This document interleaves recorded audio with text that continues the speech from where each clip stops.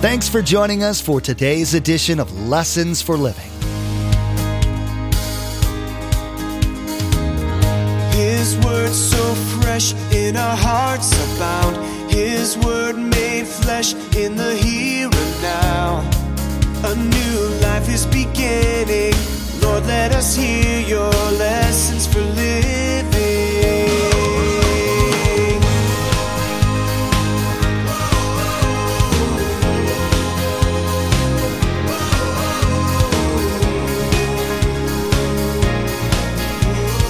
Lord, let us hear your lessons for living. Remember the 12 disciples? One day they stood before, after Jesus went back to heaven, they stood and the religious authorities looked at them and called them unschooled and untrained. But they noticed one other thing that you need to understand. They had been with Jesus. Something had changed in their life. You see, we're just old pots that have no value except that God's in it. There's a desire in all people to feel important. No matter their station or status in life, there is a yearning to feel as though they have a value they can grasp, can hang on to. When you give your life to God, He demands that you give that desire up. He wants you to find your value in the fact that you're a child of God. Pastor Mark will be teaching about the boy David and his humble beginnings. It seems that from an early age that David had a relationship with God and as a shepherd had lots of time to contemplate his standing with God as well as God's greatness. Many of the Psalms resulted from this contemplation. Remember, there's quite a few ways to receive a copy of Pastor Mark's teaching. We'll be sharing all that information with you at the close of today's broadcast. Now, here's Pastor Mark in 1 Samuel chapter 16 as he continues his message, The Life of David. Lord, let us hear your lessons for living. As God looks at your heart tonight, what does He see? Does He see a hearing heart? A heart tuned to the voice of God? Does He see an obedient heart, wanting to obey God's will? Does He see a soft heart, fearing God? Does He see a teachable heart, like Samuel, wanting to learn the ways of God? Does He see a compassionate heart, seeing people as God sees them? Does He see a wise heart, understanding the difference between the wisdom of God and the wisdom of men? And does He see a trusting heart, 100% sold out to the will of God? That's what you're going to see from King David. That's what I want in my heart. And then Jesse called Abinadab and had him pass in front of Samuel. But Samuel said, the Lord has not chosen this one either. You wonder where the little earplugs came from somebody outside the room speaking? This is the first place in the Bible you ever see that. Samuel has a little earplug. Son walks by and God speaks into his ear. That's not the one. Pass on by. These people are thinking, what are you listening to? I'm listening to God. I'm just joking with you. But look how current he hears God's voice. They're passing in front of him, and he's hearing God's voice. That's powerful. That's current. That's 24/7, hearing the voice of God. Because he's getting answers. That's not the one. That's not the one. That's not the one. It was done in real time. And Jesse then had Shammah pass by, but Samuel said, nor has the Lord chosen this one. And here we get down through the list. Jesse had 7 of the sons pass before Samuel, but Samuel said to him, the Lord has not chosen these. So Samuel has that hearing ear. He's now teachable. He's now going, I chose the first one. That was stupid. I'm shutting up and listening to God. And he did. He was teachable. So he asked Jesse, verse 11, are these all the sons you have? Okay, did I miss something from God? Well, there is still the youngest, Jesse answered, but he is tending the sheep. Samuel said to him, send for him. We will not sit down until he arrives. That's a little bit of a stimulus to make them obey. We're going to stand here until you do what I say. So small, Redpath says, so small was David in his father's esteem that it wasn't considered necessary to include him in the family when the prophet of God called him to sacrifice. I thought about this a lot. Think about this statement I'm going to make. Had David's father been making the dangerous mistake of playing favorites with his children? If you're a parent tonight, don't ever play favorites with your children. Well, this is a smart one. This is a good-looking one. This is a sharp one. This one's a little slower, whatever. God made them and gave them to you as a gift. He has a great plan for every single one of them. Don't play favorites. Linda and I, as parents, we tried to work that all our life because we saw the disasters in ministry of so many people doing that. The star athlete, the gal that's in the beauty thing or whatever, and everybody else is kind of just in the background. If you've headed down that road tonight, cut it out. Just go on back. Love all your kids equally because they need to be loved and appreciated. Now, David had to be brought to the feast. It seemed in his father's eyes, why invite the shepherd boy in? He's nothing. God certainly wouldn't be interested in him. Can you imagine the small talk in the room as David is headed to the house? And the brothers go, what are we, like mincemeat here? You didn't choose us. And he's calling for who? David? David was overlooked by man, but he was not overlooked by God. Verse 12, so he sent, had him brought in. He was ruddy, with a fine appearance and handsome features. So he wasn't ugly in his physical. Actually, he's a good-looking guy. Then the Lord said, rise and anoint him. He is the one. So when David is finally brought in, we see that he's good looking. He has a red complexion. He has bright eyes, good looking, handsome.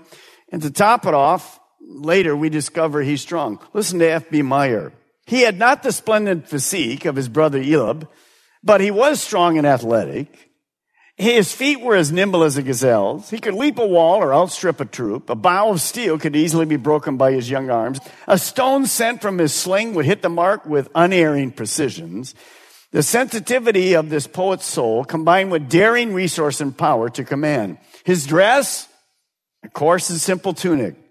His accoutrements, the wallet sling, and his rod and his staff. You see, God knew what he was doing. Out in the wilderness, and it would continue, by the way, God had been preparing him to be a king. Forget that shepherds were despised, a lowly job with no potential. Yet all alone with the sheep, plenty of time to look at the skies, David would learn so many lessons that later we would see all through the book of Psalms. Let me read you one. Picture David with his sheep on the hills one night. I don't know about you, but the last few nights with a full moon, stepping out against a dark sky, beautiful, beautiful. Listen to what David says. He's sitting with these sheep as a shepherd boy. The heavens declare the glory of God. Psalm 19. The skies proclaim the work of his hands. Day after day they pour forth speech. Night after night they display knowledge. There's no speech or language where their voice is not heard. The voice goes out into all the earth, their words to the ends of the world. A keeper of sheep. Why in the world would God choose a young David, a young shepherd? Well, you know, as we move through the scriptures, we discover that Jesus Christ, the Savior of the world, would be classified as what? A great shepherd who would lay his life down for his sheep. As you go through this, here's what I want you to think about tonight. When God chooses a person for a certain area of ministry, it's contrary to our reasoning. He likes to just shock us. You see, to be honest, what we discover in David's life, even though he's going to be anointed here in a moment, think about this. David will not have the throne for 25 years. 25 years. He's going to head right back to the fields. Now, it doesn't make a bit of sense to us, does it? Doesn't make a bit of sense. 25 wasted years? It's not wasted. So what does David have to learn with this? He's going to be anointed. You'll see it at the last verse we talk about tonight. And he was right back to the field, tending sheep, doing the very same thing he's always been doing. I want you to write this statement down because it's very important for all of us. Be patient.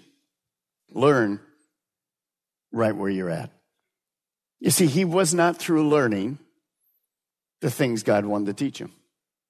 And we'll study many of those things. He's not going to be king. He's anointed to be king, but he's not ready yet to be king. Be patient wherever you're at. Do whatever God has called you to do faithfully unto the Lord. Be faithful in the little things. Luke 19:17 says, "Well done, my good servant," his master replied, "because you have been trustworthy in the very small matter, take charge of 10 cities. That's God's will for us today. The very same thing. Be all where you're at right now. Maybe God's given you a vision of a new thing he's going to call you to do. Until he places you there, be faithful where you're at. Don't be looking for the forward. Don't be anxious for the forward. Simply be there. Now, I want you to turn to 1 Corinthians because I want you to see that God's way of working with humans is no different than it was with David. You see, we are no different than David. David on the surface had nothing to offer God. I mean, he's the last thought in the hearts even of his dad. And that's just because we do not see as God sees. 1 Corinthians chapter 1, go down to verse 25. I'm going to read out of the New Living Translation. This foolish plan of God is wiser than the wisest of human plans. And God's weakness is stronger than the greatest of human strength. Now remember, dear brothers and sisters, that few of you were wise in the world's eyes, or powerful or wealthy when God called you. Instead, God chose things the world considers foolish in order to shame those who think they are wise. And he chose things that are powerless to shame those who are powerful.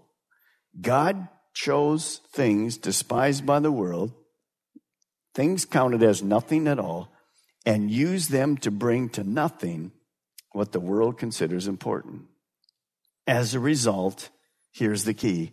No one can boast in the presence of God. See, once again, we see that God picks a nobody. In fact, someone who is really an unlikely of all unlikely candidates for king. That's a habit that God had. A few weeks ago, where Gideon knelt down. Gideon was called to lead. That pattern is over and over and over again in the scripture. Remember the 12 disciples? One day they stood before, after Jesus went back to heaven, they stood and the religious authorities looked at them and called them unschooled and untrained. But they noticed one other thing that you need to understand. They had been with Jesus. Something had changed in their life. You see, we're just old pots that have no value except that God's in it. And he makes us that way. The pattern is the same. That's why I started tonight when you looked at somebody and you went, "You're a nobody."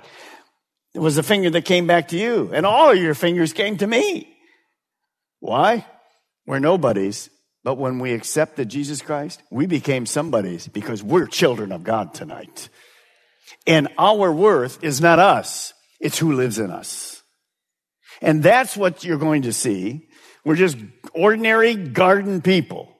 God gets the glory. Now go back to 1 Samuel 16:13. We end with this verse because you're going to see something that makes us worth something. It's that God lives in us. Verse 13, so Samuel took the horn of oil. By the way, that's not like when you come to get anointed tonight, and when you go to the back room, get anointed for healing, we put a little cross on your head. This is a horn of oil. And it's going to go all over David, from head to toe. I mean, he probably didn't smell good before. He really is kind of mixed smells right now. He took the horn of oil. He anointed him. I think the Bible is interesting. In the presence of his brothers. And from that day on, underline this in your Bible, the Spirit of the Lord came upon David in power. That's the key. Notice the word upon.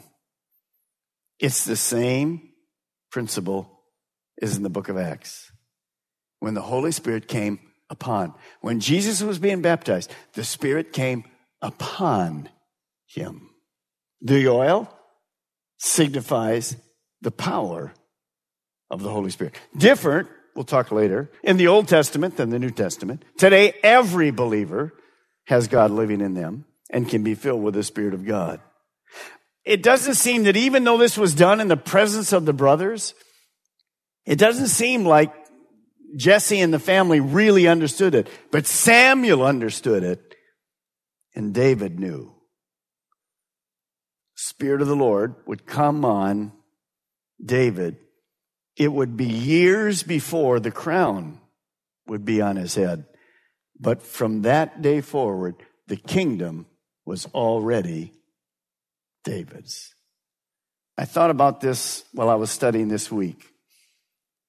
That day that happened, what was that morning like for David? It was like every other day in his life. He started out in the field with his sheep, singing, taking care of them, protecting the sheep. All of a sudden, he's called to home. And that day would change his life forever.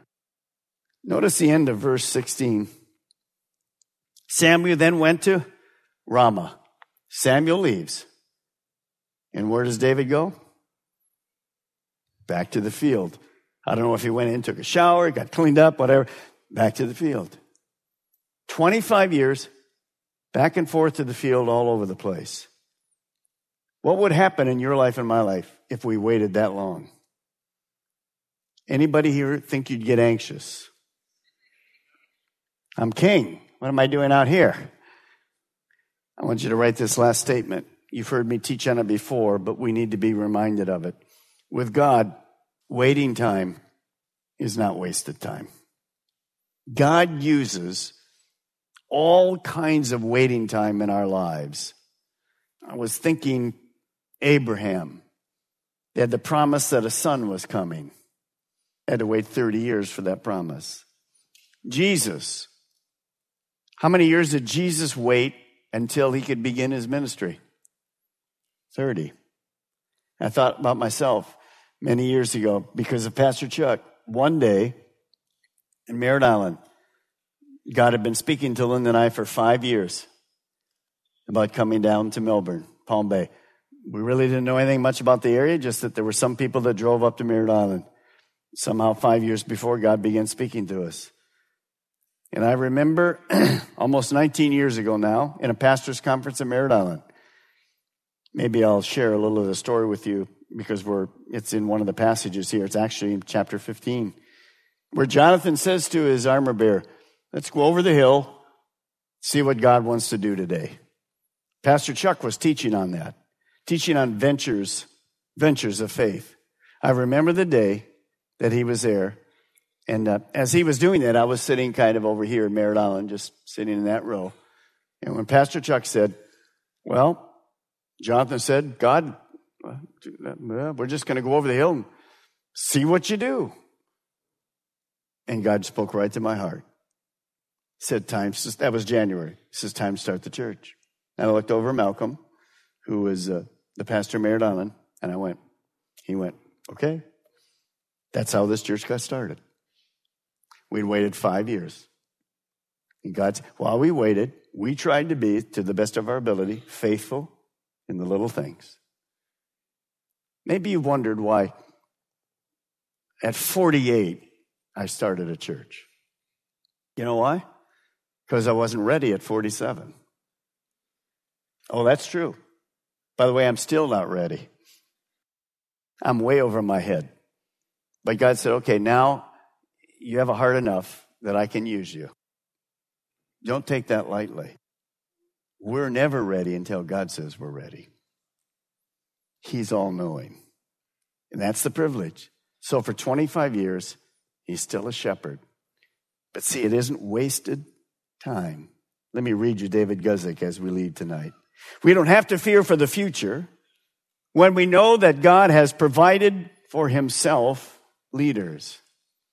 In some unlikely place, this might speak to one or two of you tonight.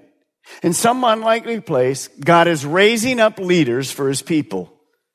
He will keep them obscure and hidden until the right time. Then God will raise them up. God will always provide for himself leaders. As I read that tonight, there were many years at Merritt Island and before when we started the churches where people came to me and said, you have the gift of teaching, you need to be our pastor. Many times over around 10, 12 years. And I always said to them, I don't want to be a pastor. That's not my calling. And when I read this, he will keep them obscure and hidden until the right time. Then God will raise them up. And I say this humbly. He used all that time to teach Linda and I to trust him so he could raise us up to be your shepherd leaders. He was always thinking of you. He was always thinking of you. And the minute I'm gone, he's already working on the next leader. See, God will never be without a man to lead his people. Don't be anxious about anything. I'm not going anywhere. At least at the moment that I know of. But you know, life is short. I could drop there tonight, just like you could. Don't be anxious. He's raising up the whole next group of leaders. Because sheep need a shepherd. Today, Pastor Mark taught about the importance of being patient when trying to follow God's calling for your life. Getting ahead of him will only bring frustration. You learned that David had to wait 25 years before he slotted into the role of king that God had told him was his. He was content to be where he was and, in the meantime, become the man God wanted him to be.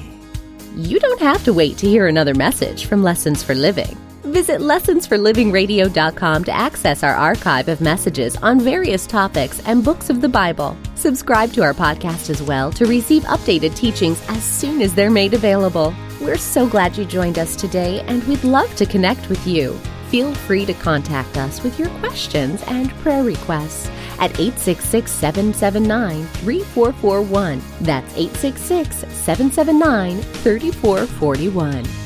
This completes part 2 of the Life of David series. Next time, Pastor Mark will begin part 3.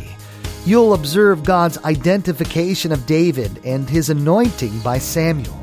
This will coincide with the departure of God's Spirit from Saul and the beginning of his oppression by an evil spirit.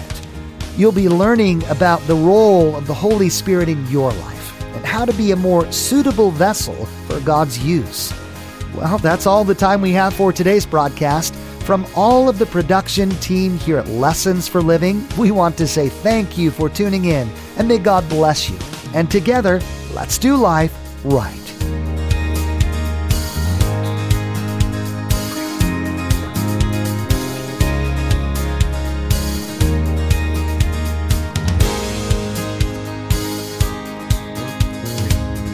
Our eyes have seen and our ears have heard His word made flesh in a hurting world. A new hope He is giving. Lord, let us hear your lessons.